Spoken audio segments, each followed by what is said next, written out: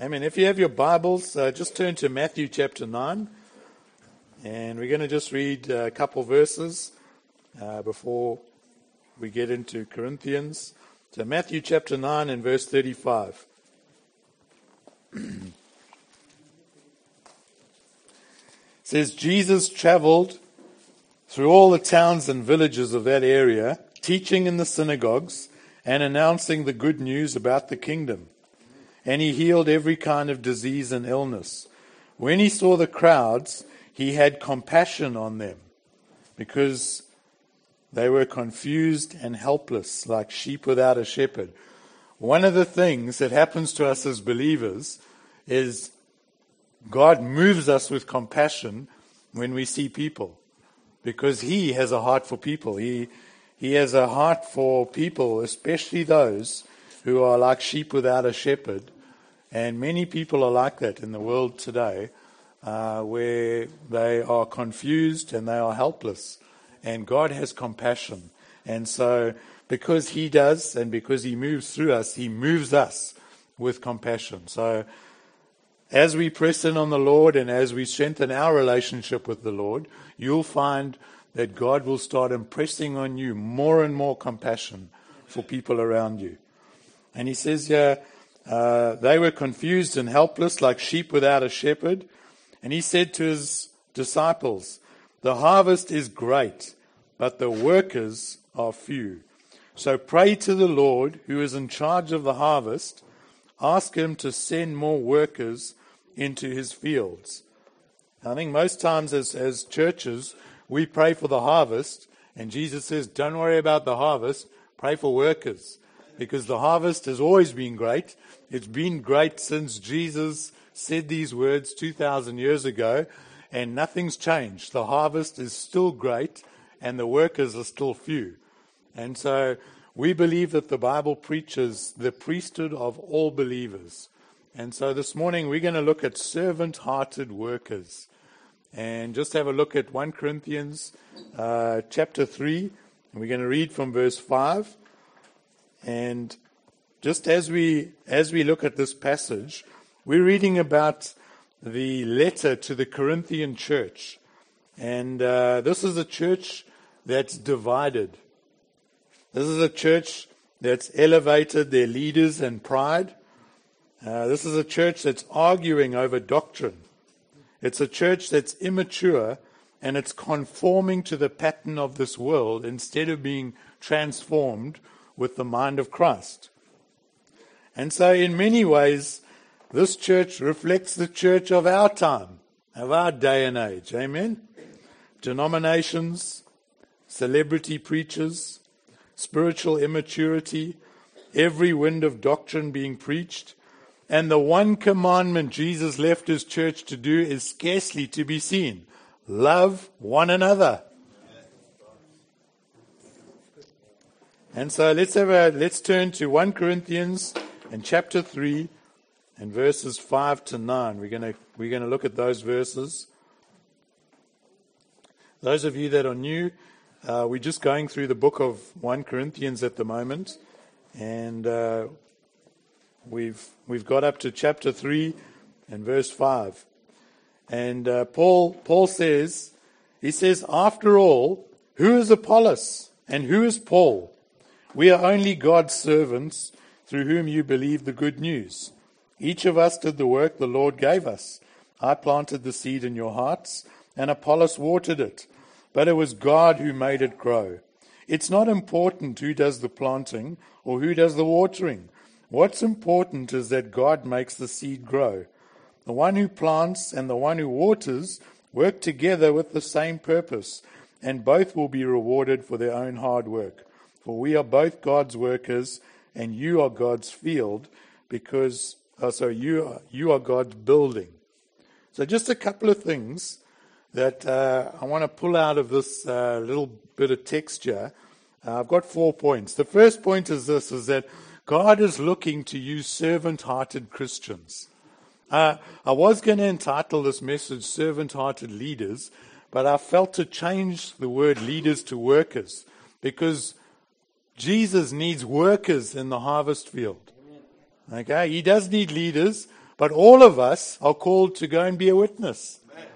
It's interesting that if you read the letter to Timothy, Timothy to me is a teacher. Because he's refuting doctrine. Paul's saying, preach, study to show yourself approved. I believe the gifting that Timothy had was the gift of a teacher. And yet Paul says to him, do the work of an evangelist. Why? Because it's all of our job. Doesn't matter whether you're a prophet, whether you're a teacher, whether you're a bus driver, whether you're a banker. We're all called to do the work of an evangelist. We're all called to be witnesses for God. That's it. And Jesus needs workers, but he needs servant-hearted workers. So God is looking to use servant-hearted Christians. Paul says, after all, who is Apollos? Who is Paul? We are only God's servants. You see, the Corinthian church had made superstars out of their pastors. Paul, Apollos, and other leaders. Paul says, hey, we're just servants.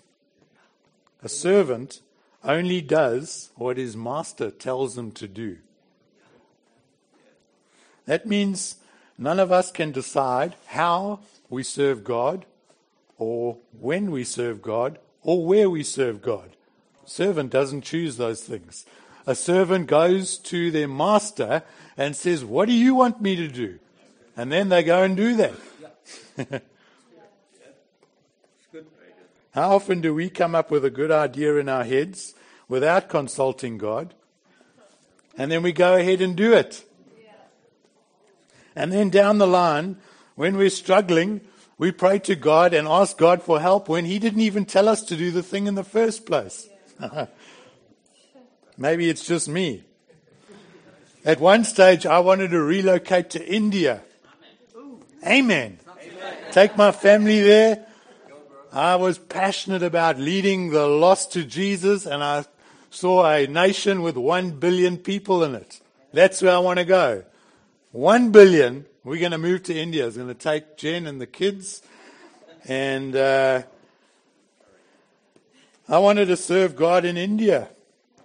And we were learning Hindi. Jen and I went, we were doing Hindi lessons. We were serious about going there.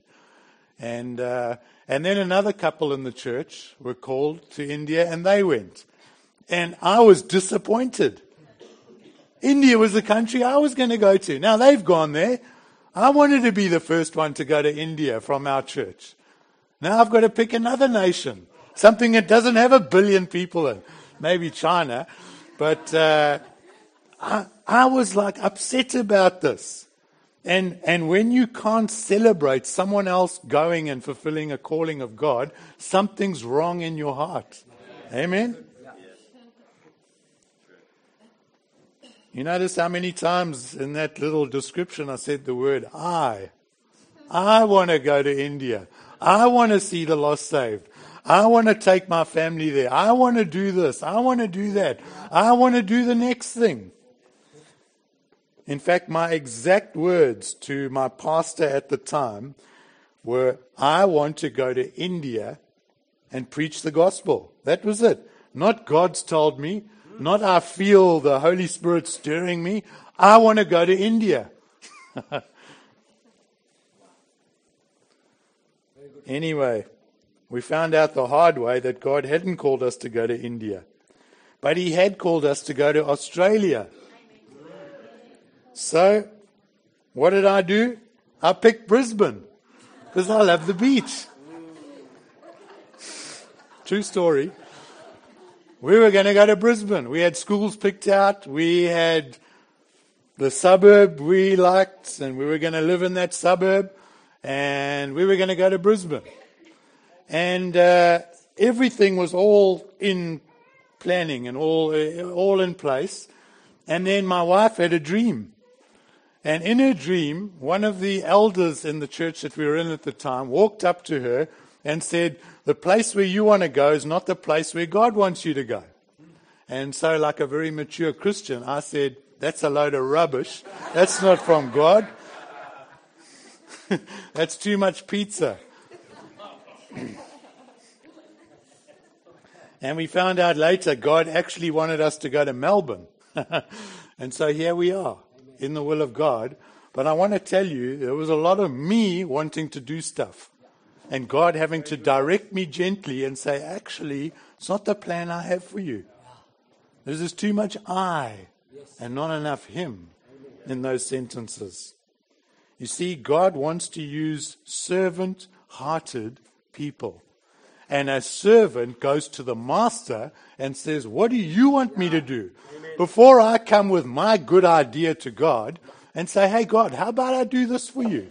A servant doesn't do that. A servant says, Master, what do you want me to do? And then goes and does it. That's being a servant. The prayer of a servant is not my will be done, but your will, O Lord. You see, we like to put the cart before the horse. We like to do something and then hear God, instead of hearing God first and then going and doing it. It's actually the opposite of faith. Faith is hearing God and obeying. You have to hear the voice of God first to have faith. Faith comes by hearing, not by doing. Doing is what comes after you hear.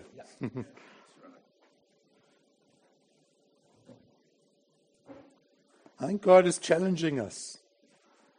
Maybe he's putting his finger on a few areas in our lives. Even right now, you're thinking, oh my word, there's a lot of I in what I'm doing at the moment.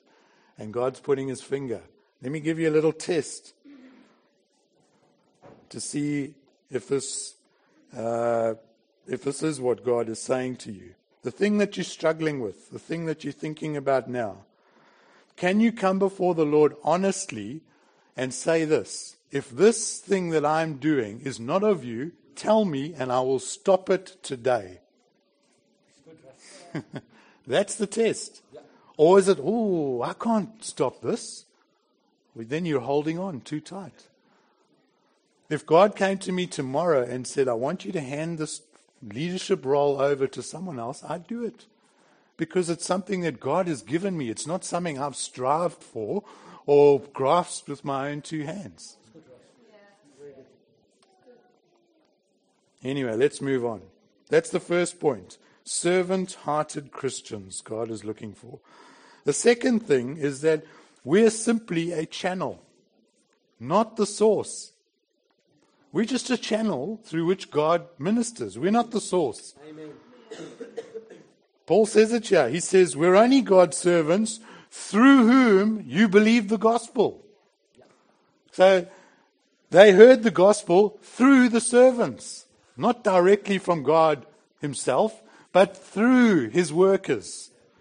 But the workers aren't the source. They didn't invent the gospel. It's just God ministering through them. They're the channel. Paul says, hey, we're just servants of God, but this message comes from God through his workers or through his servants. Romans 10, verse 14 and 15 says, Romans 10, just write it down, I'll read it to you. It says, but how can they call on him to save them unless they believe in him? And how can they believe in him unless they've never heard about him? And how can they hear unless someone tells them? How are people going to hear unless someone tells them? What does that tell me? It says God's not going to do it. And just to step out of the way, you're doing such a terrible job, I'm going to do it. He's patient and he waits for us. And he's saying, I want you to be the messenger. I want you to be the channel through which my life will flow. See, there are two Greek words for servant in the New Testament. The first one is doulos. The second one is diakonos. Probably find the pronunciation is wrong. But anyway, doulos means a servant who is a slave. Okay? It has to do with serving a master, a singular master. When it talks about us serving in this way, it means we don't have multiple masters. It means we're not the master in some areas of our life and God's the master in other areas. Well, these doors I'll open to you, Lord, but there's a couple of rooms in my home that I'm just not going to allow you in because I'm the boss of that key. I'm the boss. Doulos is, I've got my master, I do what he says. Okay? D-O-U-L-O-S. Did I spell it right? D-O-U-L-O-S. The second word, which is the word that's used in this scripture, is diakonos, which is a servant who is a waiter or a minister. Like a waiter, waiting on tables. That's the servant that it's talking about. This word has to do with us being a channel through which God ministers. See, a waiter comes to the table and he says, would you like a drink with that meal, ma'am? And then you order your food and the waiter goes and brings the food and gives it to you. The waiter didn't cook the food. Amen? The chef cooked it. The waiter just brings the food and gives it to the person. He's the channel or she's the channel. That's what this verse is talking about. We are not the source of ministry. We're just a channel. We have no power of our own to heal, to save, to deliver, to give revelation, to do anything that's going to impact people in the sense of the kingdom advancing. We don't have that power in ourselves. It's God working through us that enables us to lay hands on the sick and see them healed. Enables us to share the gospel with someone and see them saved. Otherwise, we'd just be sharing a story and nothing would be happening. We'd be laying hands on people and nothing would be happening apart from us knocking a few hairs off their head. That's all that'll happen. But there'll be no power of God ministering. We're just a channel. We're not the source. Jesus said he's the vine and we're the branches.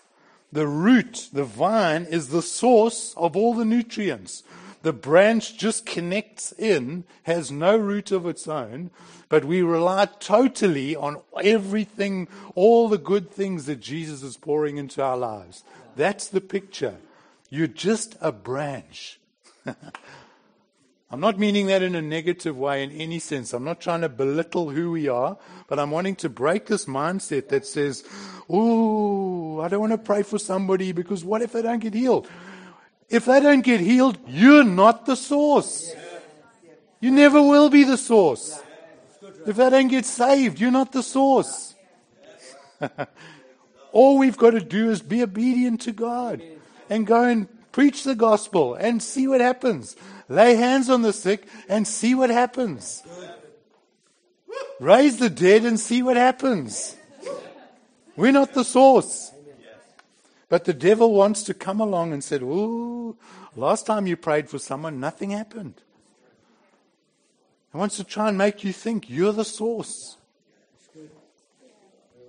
And the Corinthians are making this mistake. They're making Apollos and Paul their source. Oh, Apollos is such a great teacher. Oh no, Paul is a great teacher. Oh, I follow Apollos. I follow Paul. Who's following Jesus?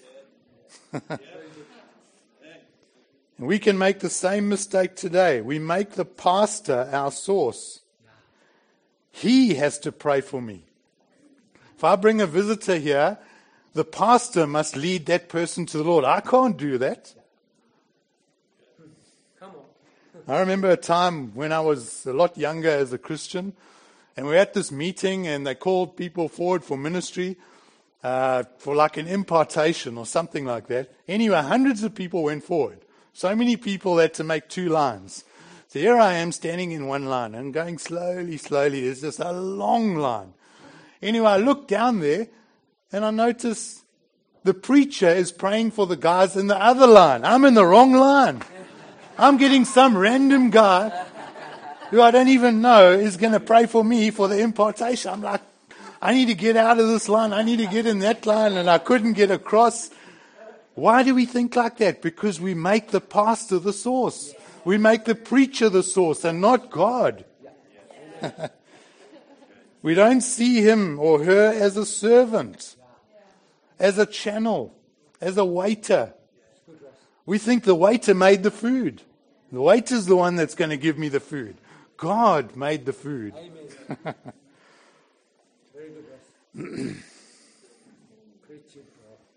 We think the pastor is the one who makes the meal. The pastor makes the pasta. Okay? That's how we think. Let me tell you the truth. Let me tell you the behind-the-scenes truth. This message that I'm preaching is not my clever idea. I didn't write the Bible. I didn't write the Bible. None of us did. I'm just quoting things that God has said. Okay? The Holy Spirit helped me put this message together. I've been on my knees praying, help me, Lord. That's what happens. And even now when I'm preaching, it's Him that's giving revelation. Otherwise, I'm just dishing out information. And you'll leave here, you won't be changed in the slightest. But every now and then the Holy Spirit quickens something in your life of what's being said, and that's God speaking to you, and only that has the power to change your life. Nothing else.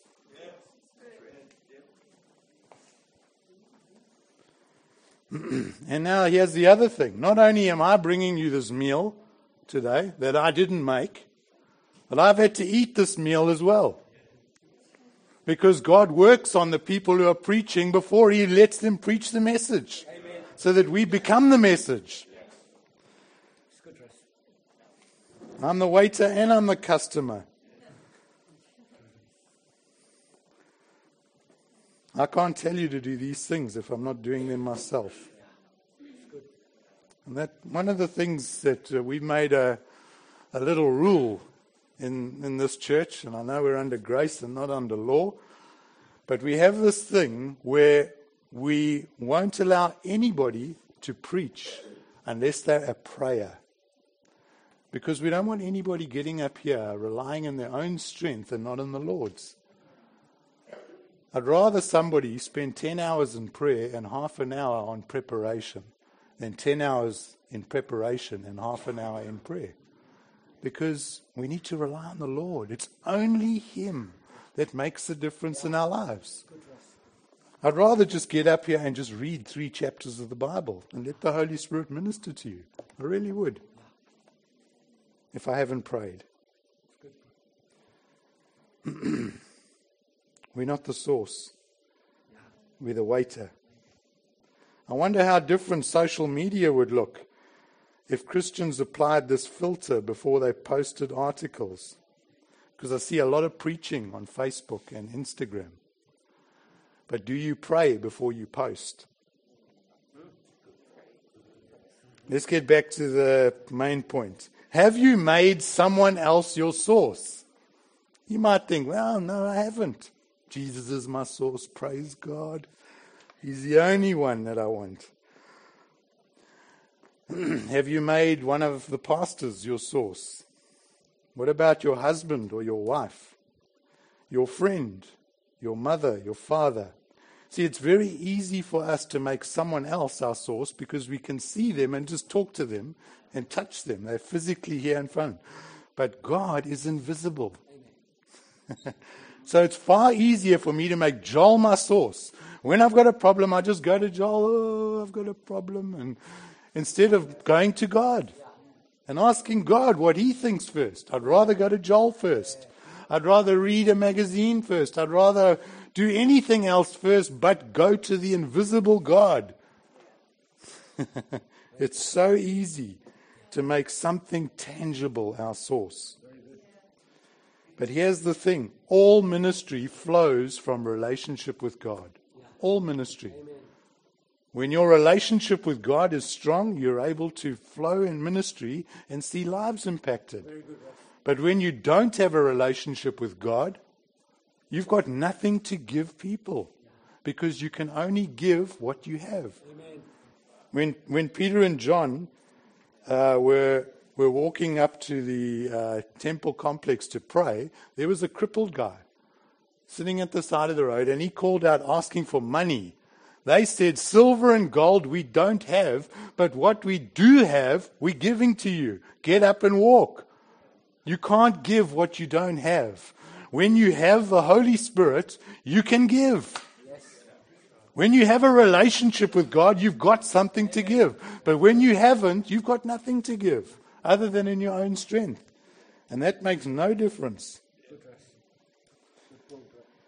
You see, we're simply a channel, and this should bring freedom to us. It really should. It should bring a liberation to us. It should take off all the pressure from ministering to people, from praying for the sick. Oh, there's a guy at work. He's sick, and I feel like God wants me to pray for him, but I'm petrified because what happens if nothing happens? This should just lift everything off. You're just a channel. But if that channel doesn't connect there, how is God going to heal that person with no channel?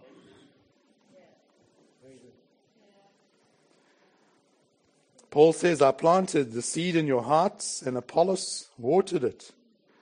But it was God who made it grow. It's not important who does the planting or who does the watering. What's important is that God makes the seed grow. It's the ministry of God through us that's important. It's not important whether Joe prays for the sick or I pray for the sick. It's the fact that God is going to heal the sick. That's what's important. You're a channel. You're not the source. The third thing is this, is that each of us has a different role to play. We're not in competition with each other. We all have a unique role and calling in God. And that role is given by God. Ephesians 2:10 says, for we are God's masterpiece. He has created us anew in Christ Jesus so we can do the good things He planned for us long ago. In other versions it says the good things that He predestined before the foundations of the earth were laid. God planned good works for you to walk in. You're a masterpiece. Turn to the guy next to you and say, you're a masterpiece.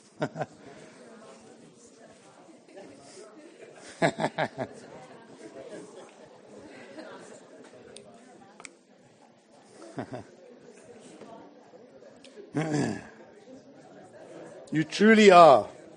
You really are. I hope you believe that. Before you were born, God planned out good works for you to do. And that plan is unique and it's perfect for your life. It's absolutely perfect for your life. Paul planted, Apollos watered. Doesn't say Paul planted and Apollos planted. Paul planted, Apollos came, he uprooted it, he planted it again. Paul didn't do a good enough job. No, Paul planted and Apollos watered. We could say in our context that Tom planted and I watered. But the reality is, excuse me, is that Tom and Sandra and a team planted. And Russ and Jen and a team are watering. It's a team effort. But I do want to say thank you to Tom and Sandra for obeying God. Really, thank you guys, because none of us would be here if that wasn't the case. Amen? Let's thank them. Give them a round of applause.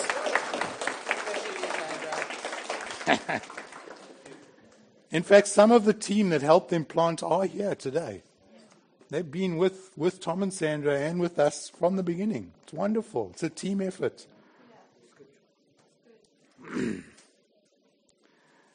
Just as Paul and Apollos had different functions, we have different functions in the body of Christ. That's a wonderful thing. God has a special role for you. The Bible says if everybody was the eye, where would the sense of smell be? Where would the hearing be? And everybody wants to be one thing. No, we all need to be different. Whatever God's called you to do, whatever He's gifted you to do, whatever He's put inside of you, He wants you to be that person and no one else. So who do you compare to? No one. Because there is no one to compare to. Because there's no one else that's got the same calling as you. You'll never ever find someone else that you can compare with. How am I doing in this thing because John over here is called to do the same thing? You won't find such a person. That's freeing. Amen? The thing is, the enemy wants to distract us, doesn't he? You see, if he can't stop us being saved, then what does he do? He comes and tries to stop us from being effective in our serving God. He doesn't want us to be servant-hearted workers. He doesn't want us to fulfill this unique calling that God has got for us. He wants to stop us in our tracks, and He wants us to conform to the pattern of this world. That's why Romans 12, verse 2, Romans 12:2 says, do not be conformed to this age or the pattern of this world. Who do you think's behind that? The devil. It's not just, hey, the world is just like this corrupting place, and because I'm in it, I'm getting conformed. There is a strategy behind it. There's a thinking behind this. Somebody trying to stop God's people being effective. Because he doesn't want channels that God can flow through. If he can stop all of that, well then, how's God going to reach people? He actually can't. Do you know that? God cannot break his word. And he said, it's through the church that the manifold wisdom of God is going to be made known. God has said it, and that means he cannot change. So if Satan can stop the church, he's stopped God. Do you get that? God will never ever break his word. We somehow think, well, if I don't do it, God will just step in. No, he won't. Because he said something in his word that it's through you and I. He will never, ever, ever break that word. Ever. And if he does, he's not God. Anyway, getting off track here. And then it says, so don't be conformed to this age, the pattern of this world, but be transformed by the renewing of your mind so that you may discern what is the good, pleasing, and perfect will of God for your life. It's good, it's pleasing, and it's perfect. But we've got to allow God to transform us, to transform our thinking, because worldly thinking will never help us in serving God. The world doesn't think like this. The world doesn't think servant, doesn't think be a channel. It doesn't think you have a totally unique role in which God will use you. It's all competitive and all trying to be like everybody else. Everyone's trying to wear blue jeans and have a beard or whatever it is. That's the world.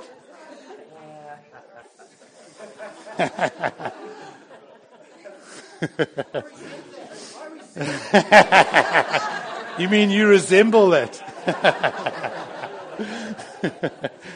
That was just off the top of my head. But you know what happens. I mean, you've all been teenagers or whatever at one stage. Suddenly, like, everybody's got to have certain kind of socks. And then everybody wears the same socks. Or everybody wears the same hat, or everybody wears the same shoes, or whatever it is. And if you don't fit in.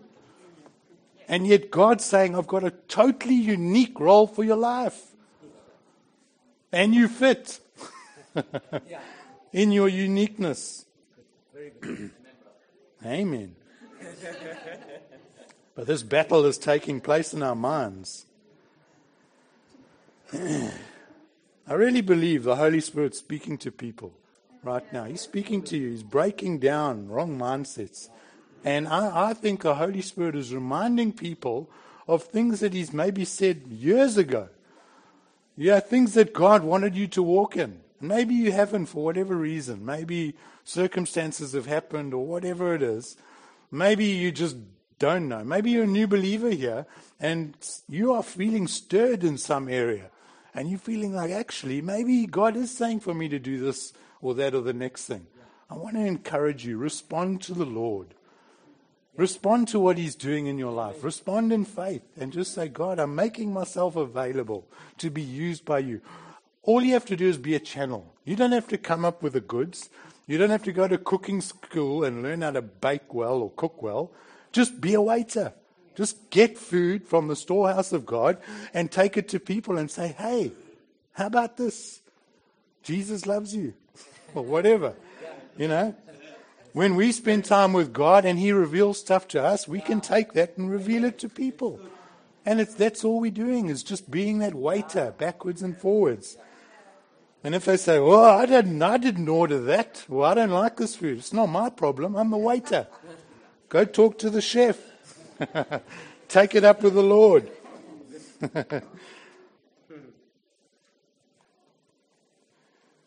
That's what the Holy Spirit does. Yeah, I think he's shining a light in our lives. He's shining a light in our minds and saying, hey, remember that. Or look at that. That needs to change. Psalm 119 verse 130 says, the revelation of your word brings light. This is the spoken word of God. It's not just words on a page like this, but it's when you read the Bible and the Holy Spirit makes it alive to us, it shines a light on us. Suddenly we're like, whoa, I can see there's an area in my life that I didn't even know was there. I didn't even know I was going down this wrong path. But that's what the Holy Spirit does. He shines light. He illuminates. And suddenly we're seeing things truthfully for the first time. And He gives understanding to the inexperienced. You were created to do good works. One of the things I really love to do is I might teach on this next time we do discipleship training. But faith and works and the relationship between the two of them, I think, is hugely confused in the church at the moment. We've got the order all wrong, so we're throwing things out and we're not putting other things in. But God, just take this away. God, before you were born, thought up good works for you to do and to walk in. Just hold that phrase. I know some of you thinking it's not about works or whatever. That's another whole preach that we'll get to. But just for now, the Bible says God made good works. Not just any old works, good works. And His will is good, pleasing, and perfect. That means you'll actually enjoy doing what God's called you to do. You have a role to play. You have a role to play in this local church context. New Gen City Church. Not just about serving God anywhere and anyhow out there, but in this church. If you believe God has put you here, you have a role to play. And before you were born, God thought up good works that you could do in this church. When you read the book of Acts, all ministry takes place in the context of a local church. It's either a local church sending people or receiving people or planting a local church because people got saved. It's all local church from the beginning all the way through to the end of Acts. There's no such thing as just this kind of Lone Ranger Christianity. I'm doing my thing, serving God, independent of a local church. It's not in there. Acts 2 verse 41 and Acts 2 verse 47. 41 and 47. I'll read them to you. Those who believed what Peter said were baptized and added to the church. That day, about 3,000 in all. So 3,000 people got saved. And what happened? They were added into the church, the local church. Verse 47, all the while praising God and enjoying the goodwill of all the people. And each day the Lord added to their fellowship those who were being saved. It wasn't just people who were getting saved and just kind of, well, that's wonderful. The kingdom's being advanced. They were added into a local church. It's important. It really is. And God has a place for you in this church. But everybody has a unique calling. Everyone has a unique place. Some are going to be kneecaps. Some are going to be lungs. Some are going to be ears or earlobes. Some are going to be nostrils. I don't know. All different. And we need all of it. We need all of it. Because imagine I was standing here and I didn't have a nose. Or ears. Or one arm. You know, it would be incomplete. But every single one of us has a part to play. But it's about going to God and finding out, what do you want me to do? That's the attitude of a servant. So let me just end here. I'm going to wrap it up now, just with some practical handles. What do you do? What can you do? Maybe you are feeling like, hey, you know what? I feel like I'm stuck in sinking sand. I want to serve God, but I don't know how to get out of this. I don't know how to break out of where I am. Here's some practical things that you can do. Number one, two things. Number one is return to your first love, and number two is just get involved. When I'm talking about returning to your first love, the reason I'm saying that is because all ministry flows from relationship with God. If that's in trouble, if your relationship with God is in tatters, it needs fixing. Okay? Cultivate your relationship with God through prayer and worship, individually and corporately. Sometimes we need to be together to encourage one another, to come alongside of people. Hey, you had a breakthrough. I'm struggling. That's wonderful to hear. It encourages me and I get lifted. Let God grow a hunger for you in Him. And a hunger comes from pressing in on the Lord. It doesn't come from, Lord, I'm so far from you. Do something in my life and make me hungry. If you have an eating disorder like where you've lost your appetite, you've got to eat to get that appetite back. It doesn't just go boom and you change, suddenly you're hungry. You develop an appetite by eating and eating and eating, and you want more and more and more. It's the same with God. Read and study the Bible and obey the leading of the Holy Spirit. That's under returning to your first love. Then the second thing is getting involved. Make yourself available. Let the leaders know that you are willing and available. Just let us know. Hey, I want to get more involved. I want to do something. What do you think? Doesn't mean telling a leader, this is what you want to do. Because a servant comes and says, I want to get involved. And then a leader might say, well, what do you feel? Then you can say, not, I want to do this for the church. But it's not our vision. You know what I mean? We are following God. We are trying to do what God wants to do. This is not my vision for this church. If it was my vision, it would look totally different. It would. But praise the Lord, He's got the perfect plan for this. It would be a mess if I was trying to decide what's going to go on here. Sometimes there's also a need in the church that may not be your thing, but it needs to be done. That's another message. Okay? Sometimes being on team requires playing out of position. That's just how church works. Look for opportunities to serve. Just get on the front foot. Be proactive about it. Don't wait. Don't wait for someone to come and say, hey, why don't you do something? Then get yourself equipped.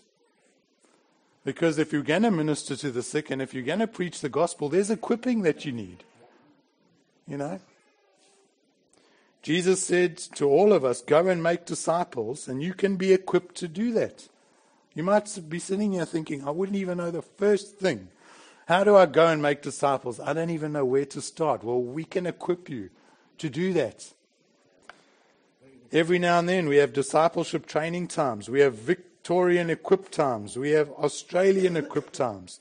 We go to the nations. If you're serious about being used by God, get to these things. Because it's not going to happen by going, yeah, I'd love to be equipped, but I couldn't be bothered going to these things. It's all happening around you. Get involved. Love and care for people. Welcome newcomers. Invite people into your homes. Meet people for coffee. Have a coffee with someone new after the meeting. We're a community and we're a family. If God has added you in here, have a heart to meet people and go, hey, I've never met that person. Let me go and meet them. Otherwise, what's the point of God adding you in here if you're going to be like, ooh, I'm just going to stay in my little circle here and never meet people? Well, why has He added you into this body to encourage others if you're not going to meet others? Love and care for people. Become a worshiper. Let your private worship overflow in public meetings. Worship God privately. Can I just say something here? Is that I'm on both sides of the coin here. Before I had my stroke, I was leading music. I was leading the music team. After I had my stroke, my voice is a bit like wonky in certain parts. I can't hit the notes that I used to hit. And so sometimes when I'm singing, my voice just goes off on a tangent. But I am still just as much a worshiper now as what I've ever been. It's got nothing to do with how well you sing. It's a heart thing. So that's why the Bible says, make a joyful noise. Doesn't say make a joyful tune. Make a joyful noise. Amen. Amen. Come on. Yeah. But that's what it's all about. It's all about relationship with God. So if you don't like singing, if you come here late because you don't like the singing, something's wrong with your relationship with God. Just being honest. Just the waiter delivering a food, eh? Don't blame me if you don't like it. Take it up with the Lord. Praise the Lord, for being a waiter. Actively seek the gifts of the Spirit. Desire to be used by the Holy Spirit. Come expectant to every meeting for God to use you. Come to a home group expectant to give. Come to the prayer meeting expectant to give. Come to this meeting expectant for God to use you. Otherwise, hey, I just come here, just, let me see if I enjoy myself this morning. That's not what it's about. We're channels. God wants to flow through us.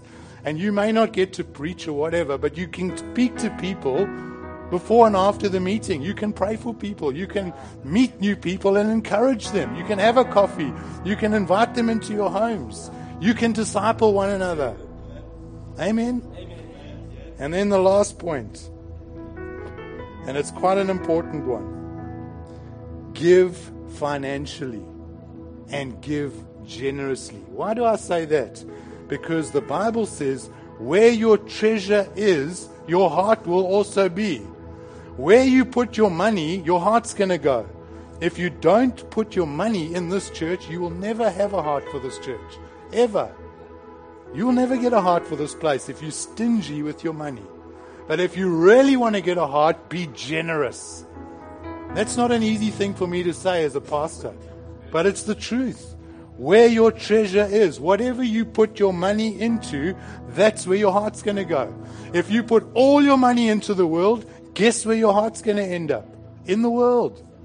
You put all your money into clothes and material things, that's what you're going to love.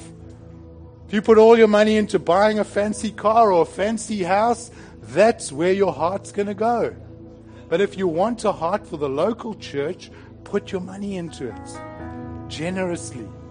Amen. I'm just a waiter.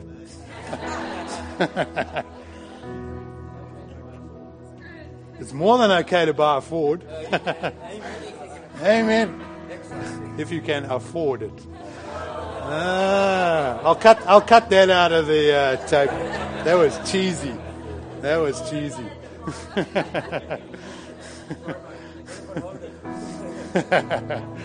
All right, let's stand and we're going to pray.